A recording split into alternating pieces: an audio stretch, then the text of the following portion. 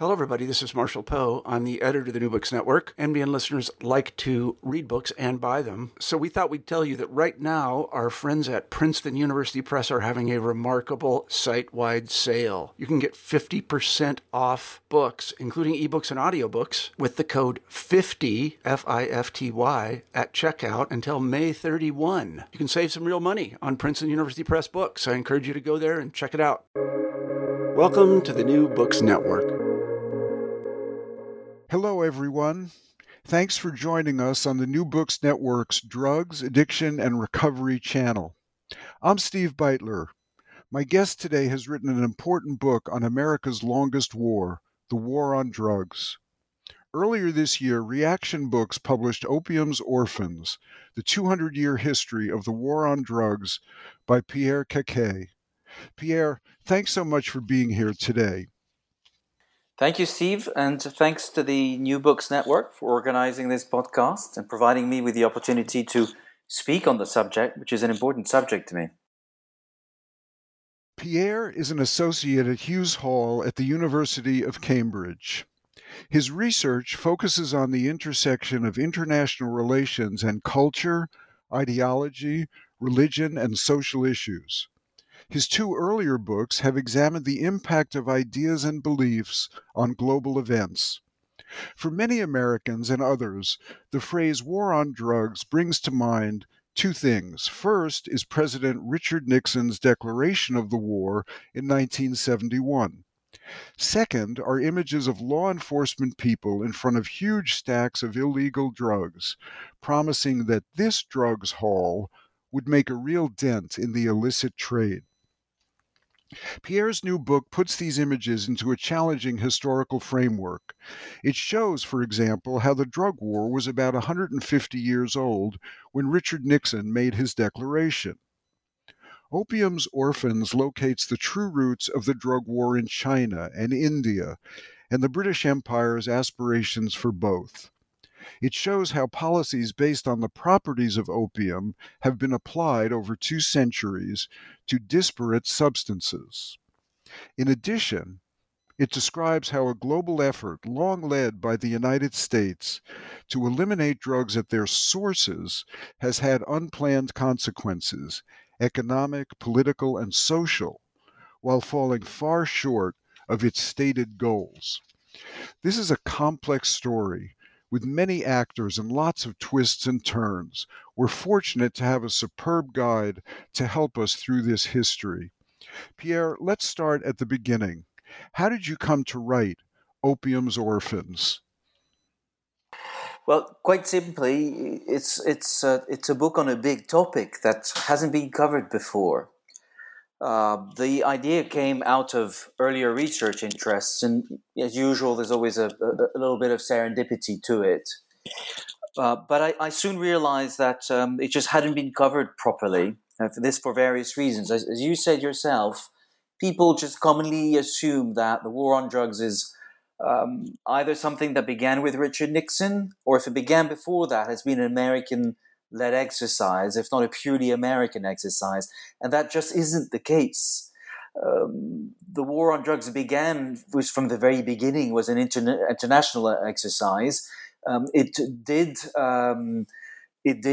benefit, if that's the right word, from significant American input. But drug prohibition comes from international treaties, international conditions, and domestic legislations, including in the US, have followed from these treaties, not the other way around.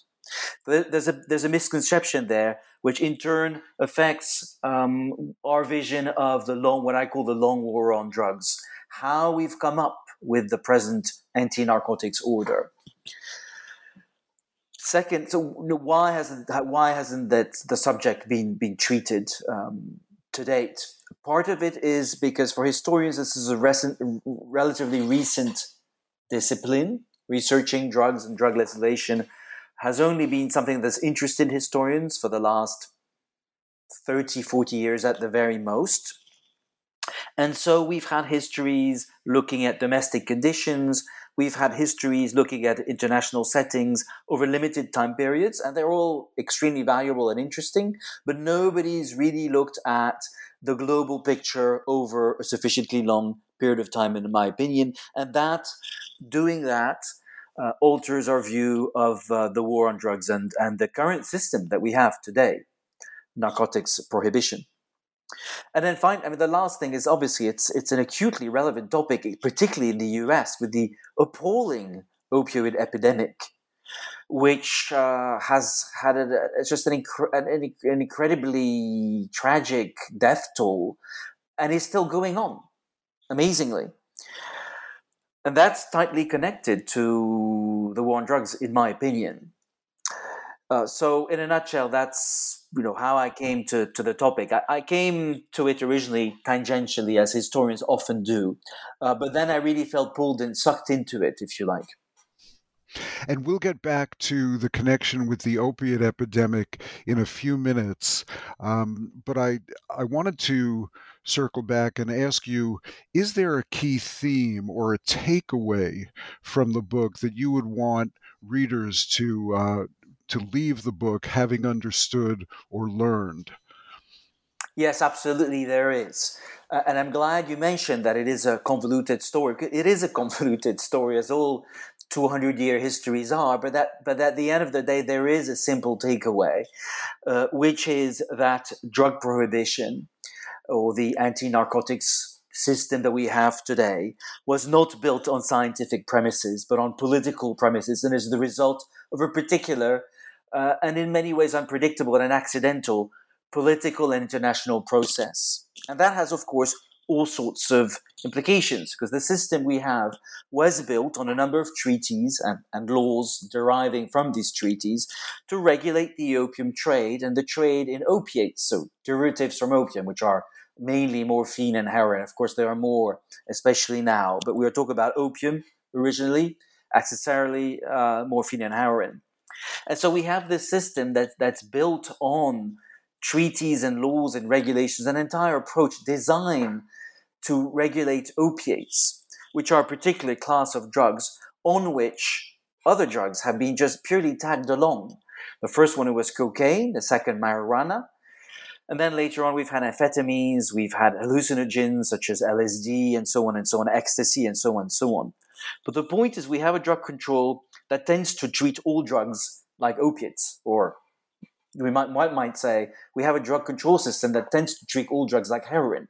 And all drugs aren't heroin. That's the point. But the reason we have that is that our system is the result of a long political process and not a scientific blank slate approach, as people might guess it to be. So I'm sure that many of our listeners have heard about the Opium Wars, but may not know a lot about them. Could you talk about the significance of these conflicts as perhaps the opening chapter of the drug war? Yes, absolutely. That's where the story starts. I hadn't heard I didn't know very much about the Opium Wars at the beginning either. Apart from the name, it's like, oh yeah, the Opium Wars. What were they again? So there were two Opium Wars. They both took place in the 19th century. The background was that China, at the time, the Chinese Empire had forbidden opium, banned opium as a drug domestically.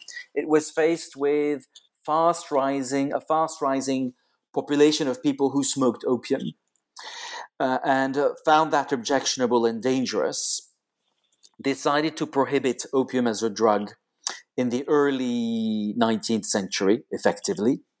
The problem was that opium wasn't grown in China, but it was grown in India, which at the time was a British colony. And the British response to Chinese action trying to prevent that opium entering China was to launch a war of imperial aggression. In fact, two wars of imperial aggression. So these were classic imperialist episodes. They were entirely shameful episodes on trumped-up excuses. Classic gunboat diplomacy, if you like. The wars took place. The first Opium Wars dated 1839 to 1842. The second one, 1856 to 1860. Both were won by the imperialists. The first one, the British were alone, and the second one, they were joined by France for reasons that had nothing to do with opium. And the Second Opium War resulted or led to the legalization of opium imports into China. So in a way, opium was forced, after all, on the Chinese empire. Now, why does that concern us, you might ask? Concerns us because in the early 20th century, a group of nations, but specifically China, the United States, which had always opposed the opium wars and the opium traffic, and a repentant Britain decided they should do something about the opium trade. So you had conferences and quickly followed by treaties that arose as an exercise in atonement for the opium wars. And these opium conferences are the basis still today for anti-narcotics internationally, which itself is the basis for domestic anti-narcotics laws around the world, including the United States. I'm happy to elaborate, but the Harrison Act is effectively the big piece of American legislation, anti-drug legislation. It's the first big piece of federal legislation. There were some isolated state actions before that, but this big piece of federal legislation, and it was written in the aftermath of the Hague Conference. You referred to this earlier, and I wanted to go back a little bit. Early in the book, you talk about the many shades of prohibition. And I'd be curious, Pierre, about a little more detail on that. How would you describe these many shades or flavors, perhaps, of prohibition? So we can simplify them as a 4-level system, if you like. So it could be 4 degrees. One is complete legalization. So it's an environment in which all drugs are permitted, freely available through any sort of retail channel you care to talk about, whether to be used medically or recreationally. So this, in effect, is the system that prevailed in the United States and in most European countries, and in Britain certainly, and in fact, most of the world, up until the early 20th century, and in the United States before the Harrison Act. You then have a next level in which you restrict drugs to medical uses.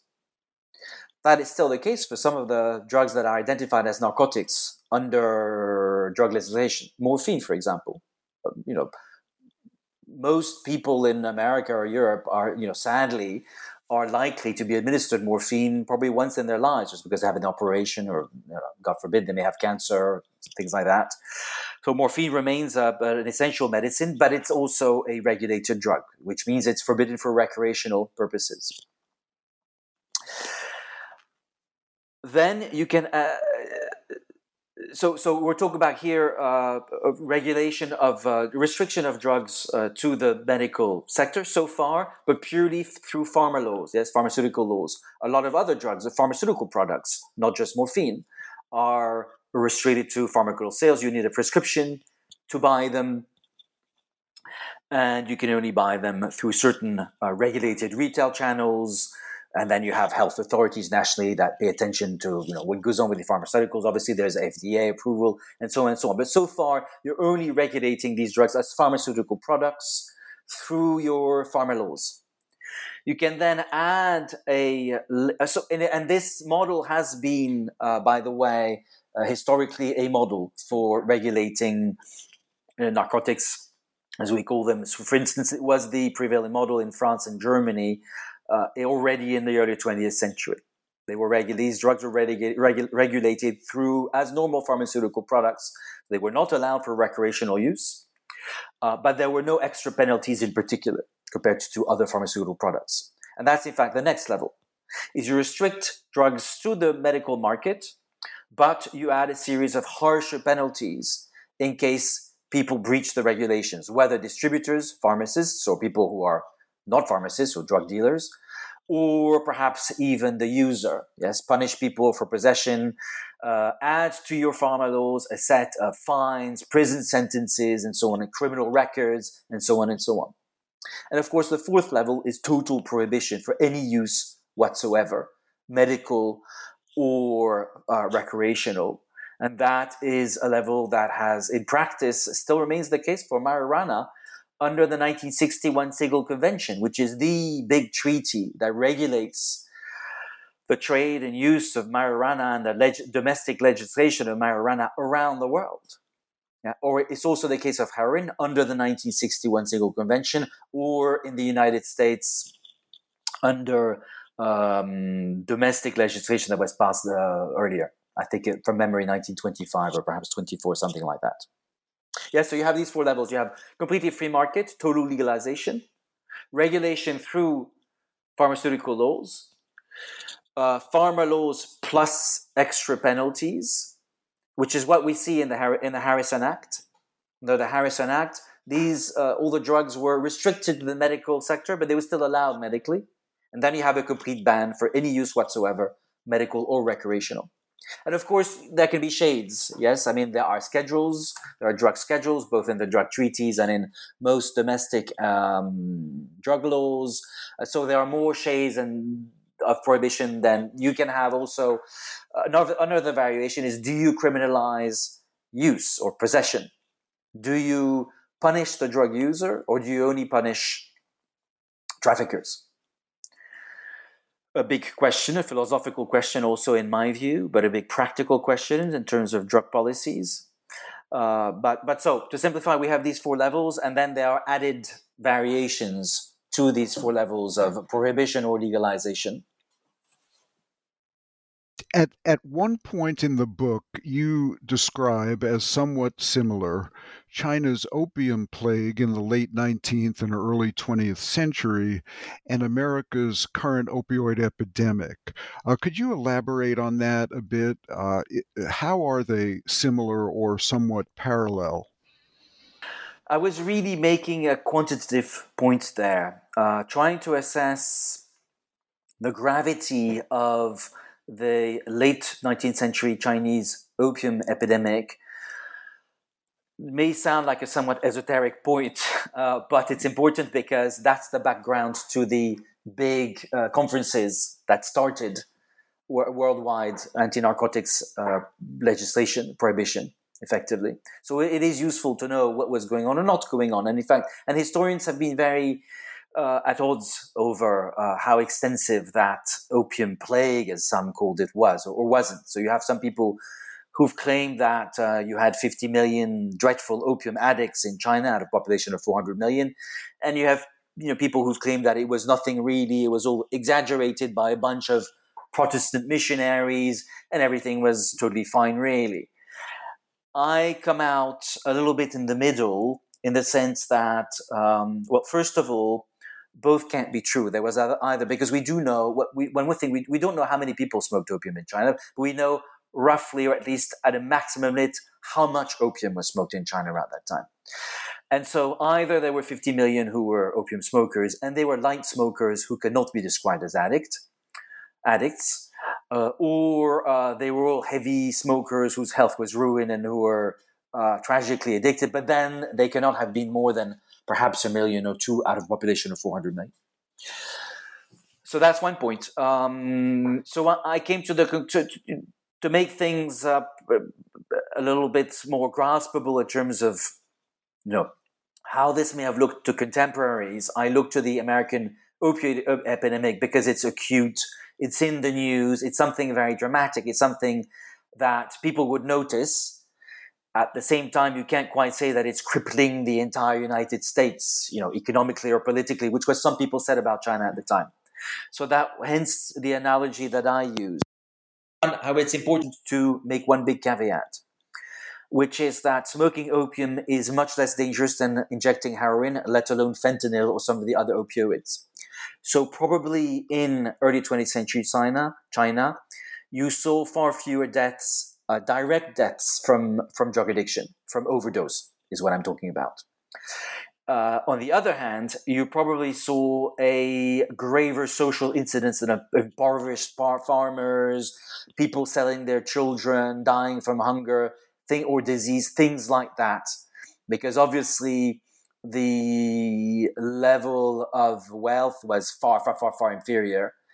And so you would have a very large population living already in very precarious conditions, and obviously it didn't help if they then became opium addicts. So, to what historical factors, given all this, to what historical factors would you attribute what I call America's and other places' amnesia about opium and its risks? We seem to go through these cycles, and it's not just with opium. The same thing has happened in America with cocaine. We go through these cycles. And how would you, to what would you attribute what I call this historical amnesia about opium?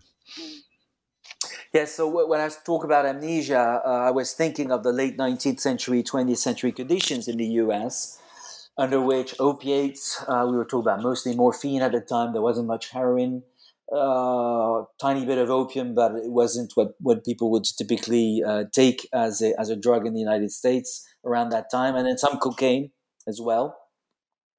These products were basically freely distributed. You could buy them at the drugstore, pretty much anywhere. They were not legislated on, or barely at all. Manufacturers advertise these drugs, so we have kind of crazy looking. Actually, they're kind of funny, and so advertisements for cocaine, as a product for kids. For teething, for example, you give cocaine to your kids so they don't feel the pain. So that's the context, and there's good reason to believe that there was a. I'm not sure substantial is the right word, but there was a tangible population of people who were regular drug takers in the United States, and this population was much higher, for example, than the French or the German population, which, just as a reminder, did have slightly tighter legislation because you could only procure these drugs through medical channels in France or Germany at the time.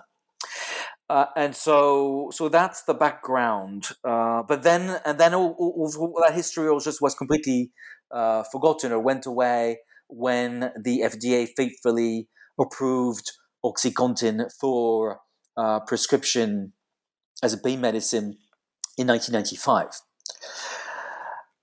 Why? And so which was the first step in the absolutely appalling opioid epidemic. Why did that happen? It would be a pat answer to say, well, people don't know history. But as a historian, I don't want to sound pretentious or condescending, so I forget I said that. But I think more perhaps to the point, and importantly, generally with the war on drugs and anti-narcotics legislation, the result of it is that people, and by people I mean everyone, including politicians and legislators, tend to separate entirely the world of recreational drugs, forbidden drugs, narcotics. Yes, narcotics is a quaint term, but I love the term because it really knows what we're talking about. And pharmaceutical products. Creating a false sense of comfort and a dangerous illusion. It's completely crazy that the FDA approved OxyContin in 1995. If I were elected American president, the first thing I'd do is fire the lot of them.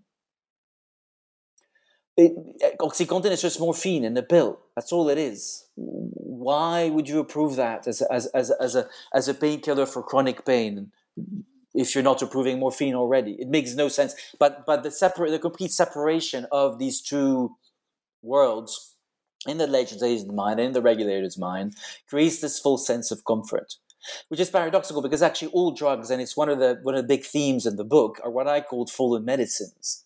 They all started out as medicines. That's why they are branded narcotics now, unlike alcohol or tobacco, which did not start as medicines. It's the case of marijuana, which was used medically in the 19th century. It was in the American Pharmacopoeia and all the European pharmacopoeias. It's the case of cocaine, which had a meteoric campaign as a very useful medicine after it was synthesized for the first time in 1860. For 20, 30 years, 40 years, it was extremely useful. It was a big step forward for medicine at the time. Of course, the case for morphine. It was the case for heroin, which was invented as a medicine. Amphetamines, even LSD had a career as a psychiatric medicine. And so, that's where they all come from. And that's how they were all originally banned. It started, well, these medicines aren't so good anymore. We're finding side effects. We think they're addictive. People are using them out for non-medical uses. So let's restrict them to medical use and let's add penalties to it, which there you have. You have the definition of what becomes a narcotic, how a pharmaceutical product becomes a narcotic. But if you're going to do that, it's completely absurd then to start approving what are really narcotics as widely prescribed and advertised, indeed, drugs. It makes no sense. I want to take a little bit of a different tack with my next question. Thomas de Quincey's Confessions of an Opium Eater is a well-known literary landmark published in 1822. How would you assess its significance in the perception of opium and the history of the drug war? Okay, there are two ways there are two responses to that, depending on significant to whom. De Quincey's work is significant and is very useful to historians as a marker of widely held attitudes to drugs at the time in Europe, or indeed in the United States, because there's no reason to think that attitudes were different there. The work provides a clue that people were somewhat relaxed about drug taking. If we look at reviews of the book, most reviewers judge that whereas taking opium on a regular basis was probably not a prudent thing to do, it wasn't as bad as heavy drinking. There was no notion really that it was addictive, at least in the medical sense. There may have been a layman's sense of addiction, a sense that, well, if you take this drug, you will need to take more over time and it'll be hard to quit it. Yes. But it wasn't viewed as a medical condition, which therefore required medical intervention, potentially could become the basis for restricting the use and distribution of the drug to the medical sphere, which is, once again, the first step towards prohibition. And so we have a very valuable literary text reflecting the legislative, but also the legal, but also the cultural environment at the time in Europe on drugs. Somewhat different, of course, from drug cultures around at the time in other environments. I'm thinking of China, of course. And I'm also thinking of parts of the Muslim world, namely Egypt, on hashish, which had a much less good reputation at the time. But that's straying slightly off the subject. Now, for contemporaries, De Quincey had I think, in my opinion, a different significance. Contemporaries knew what they thought on drugs. It's not that people focused on drugs very much at the time. Opium was widely used in Britain. There's a reason to think it was widely used in the United States as well. It wasn't a particularly expensive product.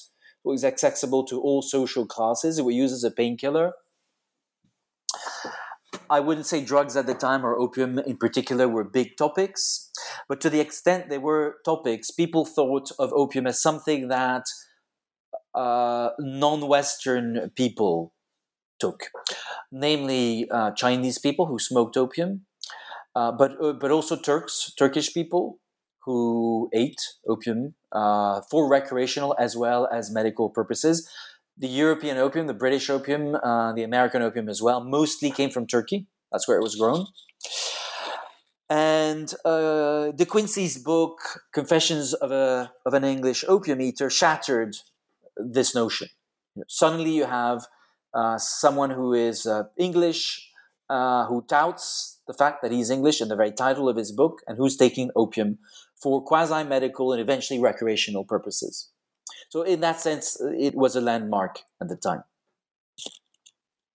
At one point in the book, you talk about how in France, quote, established anxieties and the imagined threat, seen through the prism of pre-existing dislikes, made drugs seem dangerous, end quote.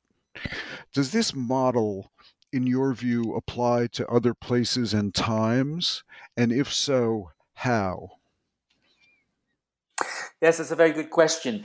So the funny thing about France around that time is, as I said, not many people used drugs, and probably because they were limited to medical channels. But there was this major, and some French observers did sarcastically observe on that, because there was this completely strange panic in France about opium and how it was going to corrupt France. And part of that came from colonial guilt mixed with a good dose of racism. France owned Indochina as a colony, so modern day Vietnam, Cambodia, and Laos. And in order to fund its presence there, had the brilliant idea of creating opium monopolies, encouraging people to smoke opium, but then the revenue would go to the colony, which funded the French imperial presence there. And so, but there was some criticism of that manner of doing things in France. There was also great fear that French colonial officers or merchants would start to smoke opium in Indochina and then come back and spread the vice back home. And mixed with that was the idea that the French situation was bad enough already because many French people were alcoholics, which was taking a terrible toll on the population and ultimately on France's ability to take revenge on the demographically more dynamic Germany and recover the lost provinces of Alsace and Lorraine, which the country had lost in the War of 1870 to 71. So with this whole background, which is very peculiar, has to do with Alsace-Lorraine, with Indochina, with anti-Oriental racism, fear of corruption by these subject races, and so on. It's this very weird and disturbing environment, giving rise to anxieties, which really reflected an extremely prosaic, simple reality, was that very extremely few people took drugs in France at the time. There's absolutely no reason to panic about anything. Now, and it is something that I think we do see periodically everywhere. Just because you panic about drugs doesn't mean that there is a drug epidemic going on. And to take perhaps a non-Western example, for once, I'd look at Iran post 1979, which is not shaped by the same anxieties at all. Persia, later on, Persia as it was called at the time, had become a significant opium grower in the late 19th, early 20th century. It had become a big supply of smuggled opium in the interwar. And then in the 1950s, under the Shah, there had been a largely successful effort to stamp it out. And so a lot of eradication, the usual mixed program of some eradication, some medical measures, attempts to rehabilitate people who'd become dependent on opium at the time, leading to falling both drug production and use in Iran. It wasn't the program wasn't completely successful, but the tentative evidence was that certainly Iranian opium production fell significantly in the 60s and 70s, and very likely also, although a lot of it was smuggled, so it's hard to tell, but very likely ostensibly the number of people who use drugs, partly because there was a registration program for people to enter into medical care and so on if they were dependent users. And so we have some indication of the numbers, even if not everybody registered, and they are much lower than they had been in the early 50s. And then in 1979, you have the Iranian Revolution, followed by a hard-hitting clerical regime with strong prejudices against intoxicants. Now, of course, under Muslim law or Muslim religion, opiates are not specifically forbidden. It's only alcohol as an intoxicant that's forbidden, but because drugs are intoxicants, they tend to suffer by connection with alcohol. And Ayatollah Khomeini's regime clamped extremely hard on drug use, hanging people from trees, and in very large numbers, punishing entire villages, and so on and so on. And actually, the policy backfired. Drug use began to skyrocket again in Iran, and it tended to be much harder drugs that people use, and still do. Iran remains a high drug use country. People don't use opium anymore. They tend to go for morphine or heroin. You mentioned at one point in the book, this is a topic that I'm fascinated by, among many, how laws passed in America in the 1950s were, quote, a response not to a serious drug problem, but to the absence of one, end quote. What might this imply about the motivations and the goals of these laws?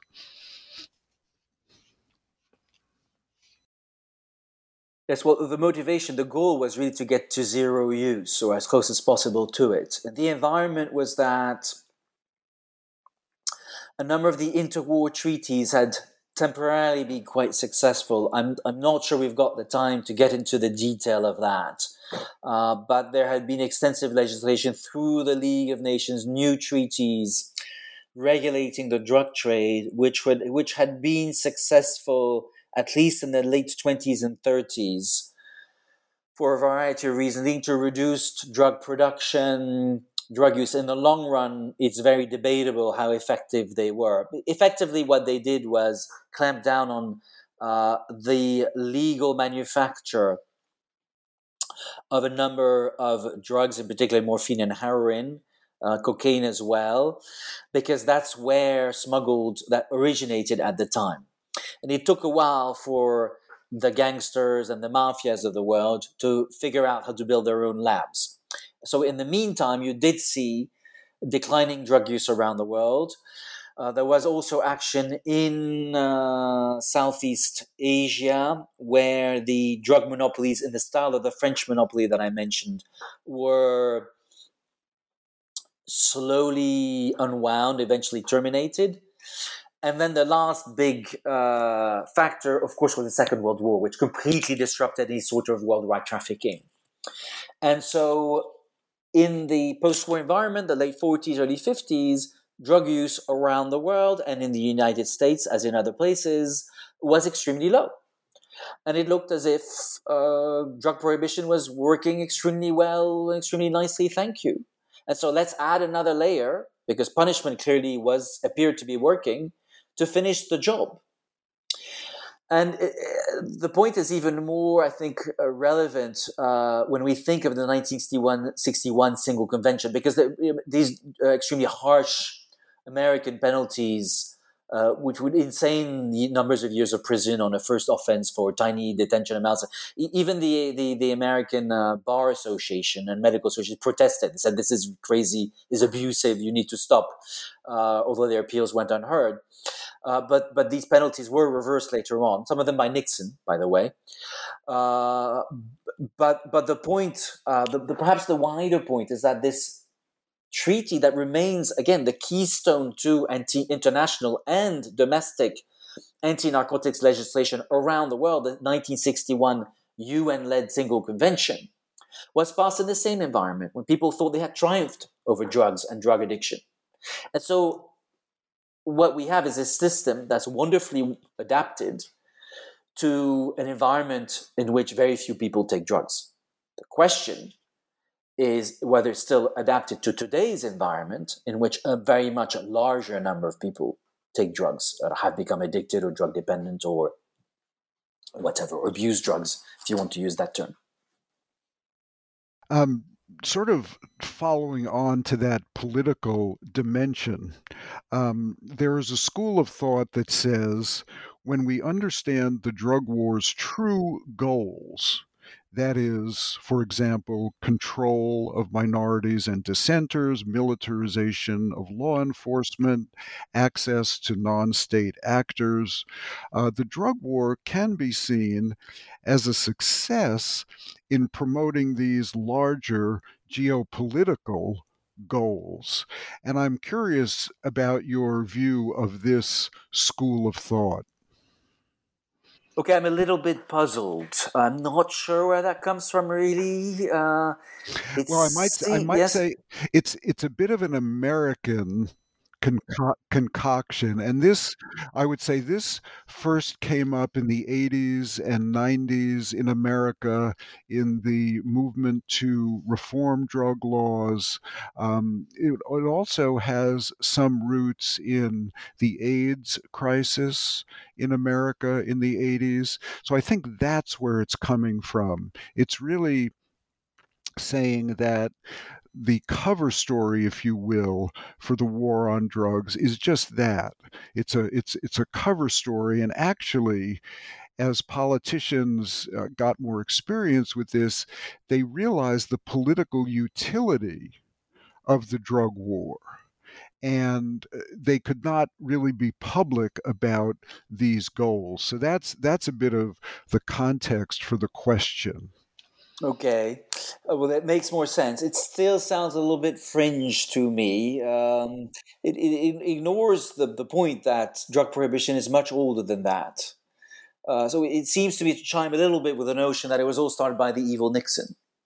By the way, on the evil Nixon, it's worth mentioning that actually his war on drugs involved a very large budget for healthcare, drug healthcare, rehabilitation, but also things such as what's called drug maintenance, which consists of giving alternative drugs to drug users, including a scheduled drug known as methadone. That was the initiative of Nixon's drug czar Jerome Jaffe, who was a bold and progressive doctor, actually, not at all a crusty old drug warrior. And Nixon's healthcare budget for drugs was bigger than his suppression budget.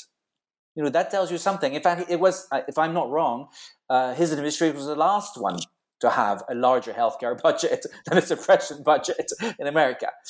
So, you know, there's all sorts of, I'm a bit worried about misinterpretation here. Drug warriors may be misguided, but my impression is that they are sincere.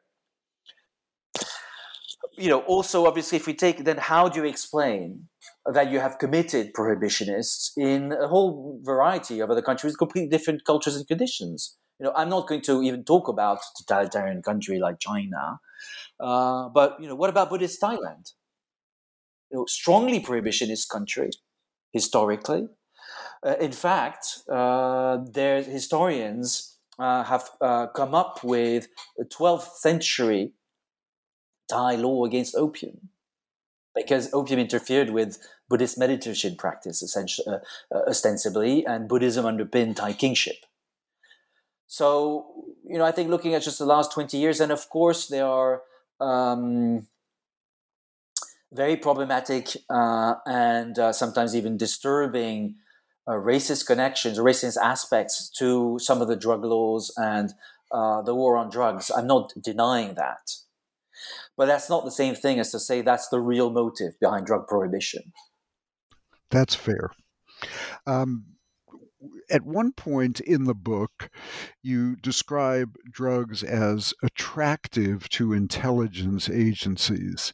And I'd like you to talk a little bit more about the ways in which that works and the ways in which drugs and perhaps drug trafficking are attractive to intelligence agencies. What's the connection there? Okay, well, that's another slightly conspiracy theory area, but it is interesting and it is supported by history for sure. There is a very courageous and serious American historian whose name I'm looking for, Alfred McCoy, who's written, sometimes even at personal risk, but certainly who's undertaking huge research and gone through a huge amount of material on the CIA involvement in Southeast Asian the Southeast Asian drug trades and drug trafficking. But certainly the CIA has not been the only agency that's been more or less directly tied to drug trafficking. In fact, the CIA has been rather less directly tied to drug trafficking, because the CIA, even if you follow McCoy, have provided certain transport facilities to allies who were funding guerrilla war efforts based on opium, but they were never involved in the traffic themselves. They may have closed their eyes on it when it was convenient, but they didn't actually sell drugs themselves.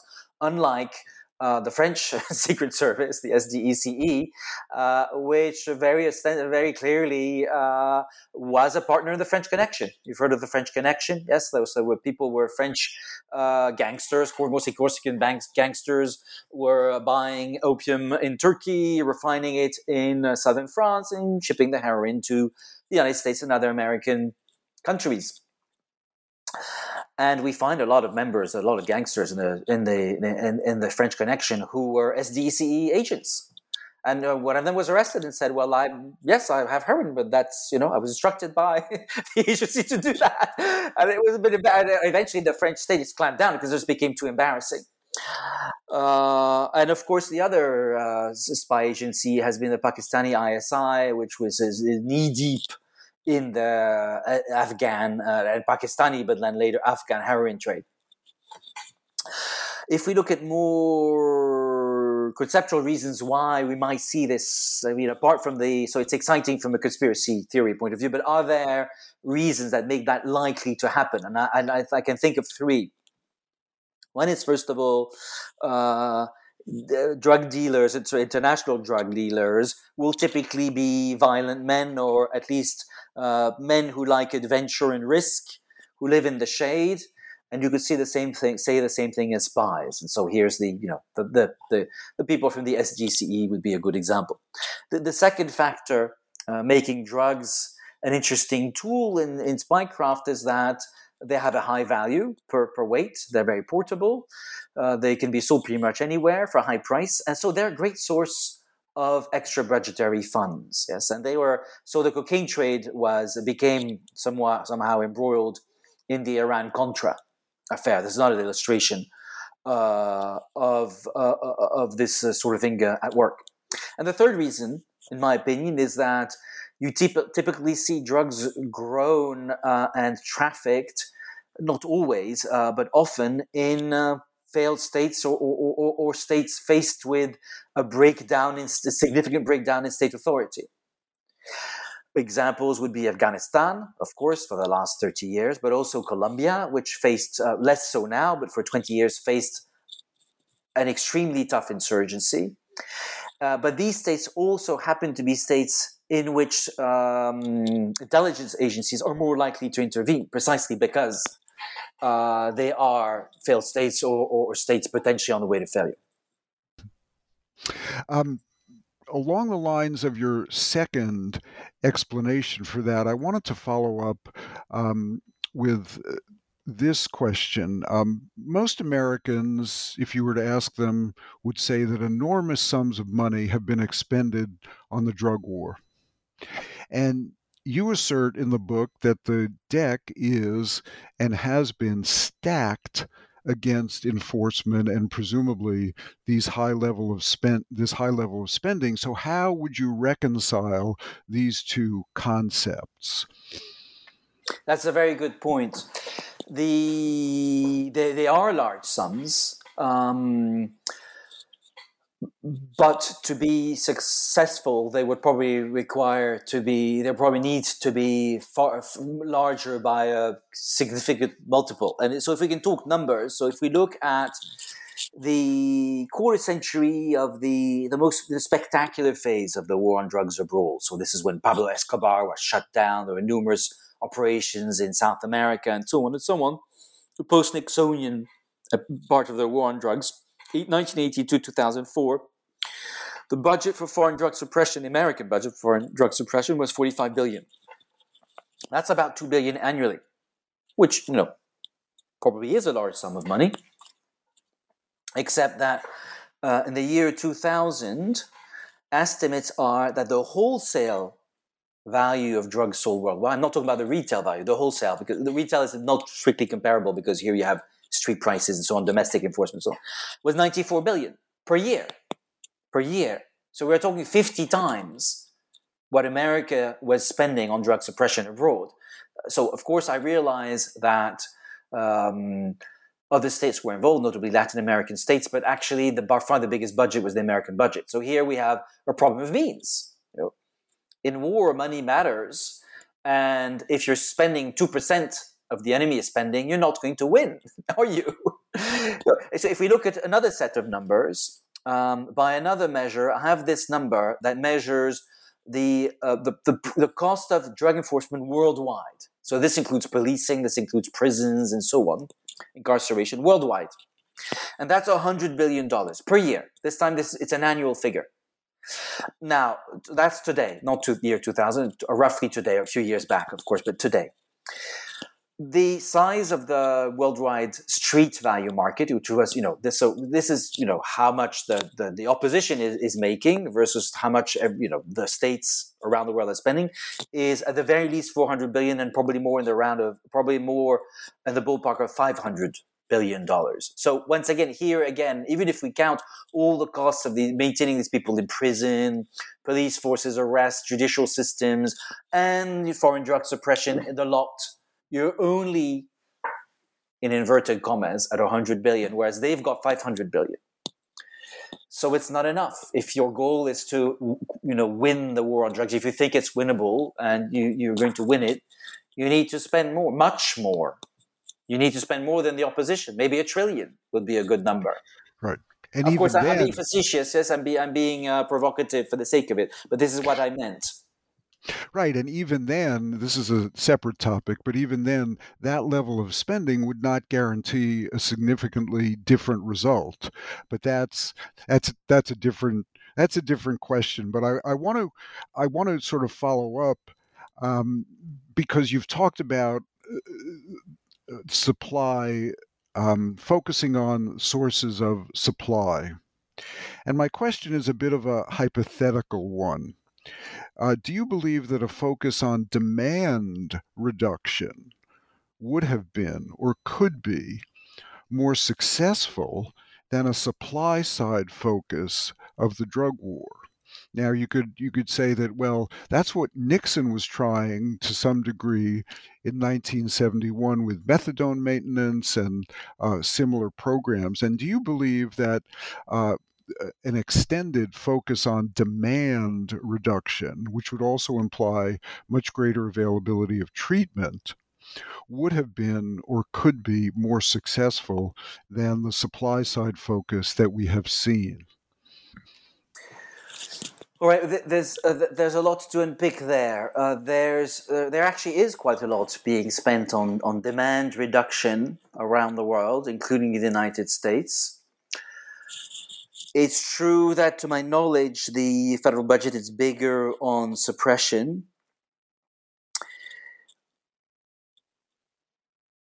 But it's not as though nothing is being spent on demand reduction. What I'm posing slightly is there's a little bit of jargon involved here, because people talk about demand reduction and they talk about harm reduction, which are two different things. And demand reduction actually is a prohibitionist term. So it's the term favored by the big UN agencies, for example, who advise and run on advise on the anti-narcotics on anti-narcotics laws and systems and actions and programs. There is a very large agency named UNODC based in Vienna that does specifically that, and they are quite big on harm reduction, which in the jargon means dissuading people from taking drugs, whether through information campaigns or through directing them towards rehab, which goes alongside suppression as such. Then you have harm reduction, which is connected but takes a somewhat different view in the sense that it is more pessimistic as to the chances of persuading a large number of people not to take drugs in the first place. And so this is where maintenance comes in. It's like, well, folks, information campaigns don't work because they just don't listen, or maybe they work but they only go so far, and drug using population is still rising, and so we need to reduce harm, meaning we need to reduce all the harmful effects really of drug prohibition.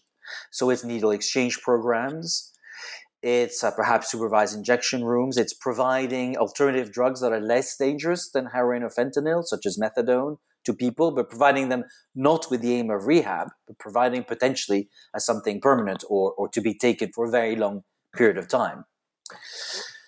I'm not sure really answering your question. More demand reduction. I think a lot is being done in demand reduction already. More harm reduction. Yes, I believe that would be. It's working in a lot of countries, and it's worth doing more, because what else are you going to do? Just drug use keeps expanding in a number of countries, and in the US, obviously. And it's become extremely dramatic in the US, and it's a cause of dreadful mortality. American life expectation is now something like 4 years lower than the typical European country. And out of that, 3 years are due to opioids. It's completely crazy. I mean, America is the most advanced country on earth, or pretty close. It has no business having a life expectancy 4 years behind the average European country. It's terrible. And I believe harm reduction would make a big difference. I want to close with a question about the international drug control regime. Given your emphasis on that and its clear importance in the war on drugs, how do you see this regime evolving in the next 5, 10, 15 years? We as historians do not like to predict, I know, but I'm curious about your thoughts about how you see this regime evolving. You talked about the last decade being a serious challenge to this regime, and I wonder what you might anticipate going forward. That's a great concluding question. I'd say there is a threefold challenge right now to the anti-narcotics global order, and by extension, obviously, domestic drug laws. The first is marijuana legalization in 2 countries, Uruguay and Canada, and of course also in a number of American states, with perhaps under the Biden administration federal legalization. We shall see. But even if we don't see, we already have with the legalization of marijuana a significant challenge to the international anti-narcotics order, because it just isn't compatible with the drug treaties, and Canada and Uruguay are simply in violation of the treaties. There's no way around it. Germany, by the way, may well legalize. The Scholz government has said that it would legalize marijuana. If it does so, you could see a number of European countries following. So that's the first challenge. The second challenge comes in the form of what are known as NPS, which are new psychoactive substances, and they're effectively synthetic substitutes to the established drugs. The problem with them, from the perspective of the drug laws and drug scheduling, is that they change constantly, and so it's very difficult to add them to the schedules, and therefore keep sweeping them under drug legislation. The third challenge is that a number of Latin American statesmen have specifically said that they are fed up with the war on drugs. Whether in Mexico, whether in Uruguay, and more recently the newly elected president of Colombia, have said that there's simply too much violence involved. It does not work for these countries, which are not even significant users, whose population is not even significant users of cocaine. Cocaine use is not negligible in Latin America, but it's much lower than in the USA.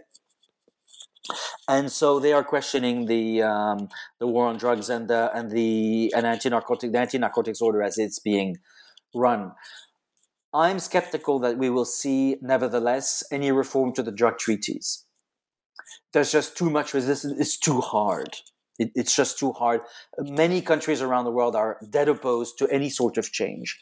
A number of Asian countries, for example. Not even mentioning the complicated American politics on the topic. What we might see, however, what we're already seeing to some degree, is a partial creeping hollowing out of the international drug order through marijuana legalizations, and we will see more such episodes. New Zealand narrowly voted against, I think it was last year or the year before, but we will see more legalizations. We might see it in Jamaica, or perhaps South Africa, in some non-European, or if we like non-Western countries. The NPS remain a significant challenge. I'm not sure the Latin American countries will move the markers so much at forums such as the UN assemblies or even in the direct relationship with the United States, but they might start dragging their feet in practical terms. So that would be my prediction for what it's worth. Well, I think it's worth a lot. And Thank Pierre, you. I'd like to thank you for being here today. And I'd like to thank you for a book that helps us understand the drug war's many dimensions. I want to thank as well our listeners on the New Books Network. Take care, and we will talk again soon.